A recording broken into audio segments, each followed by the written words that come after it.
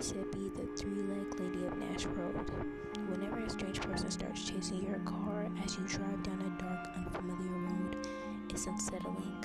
She bangs on your hood, it's even worse. But when she has three legs and one seems to be a rotting limb, she sewed her to her body. That's just the worst. But that's what generations of Mississippians have said about this stretch of Nash Road near Columbus, where the lady does her thing. From Robert Johnson selling his soul to the Yazoo Witch, many ghost stories in Mississippi persist, but the three-legged lady gets points from chasing to suit what scares you. Some say the extra leg was removed from her dead lover and attached to her body.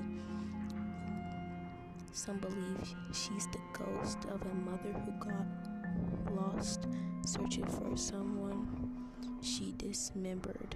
Daughter, after all she could find was a severe leg.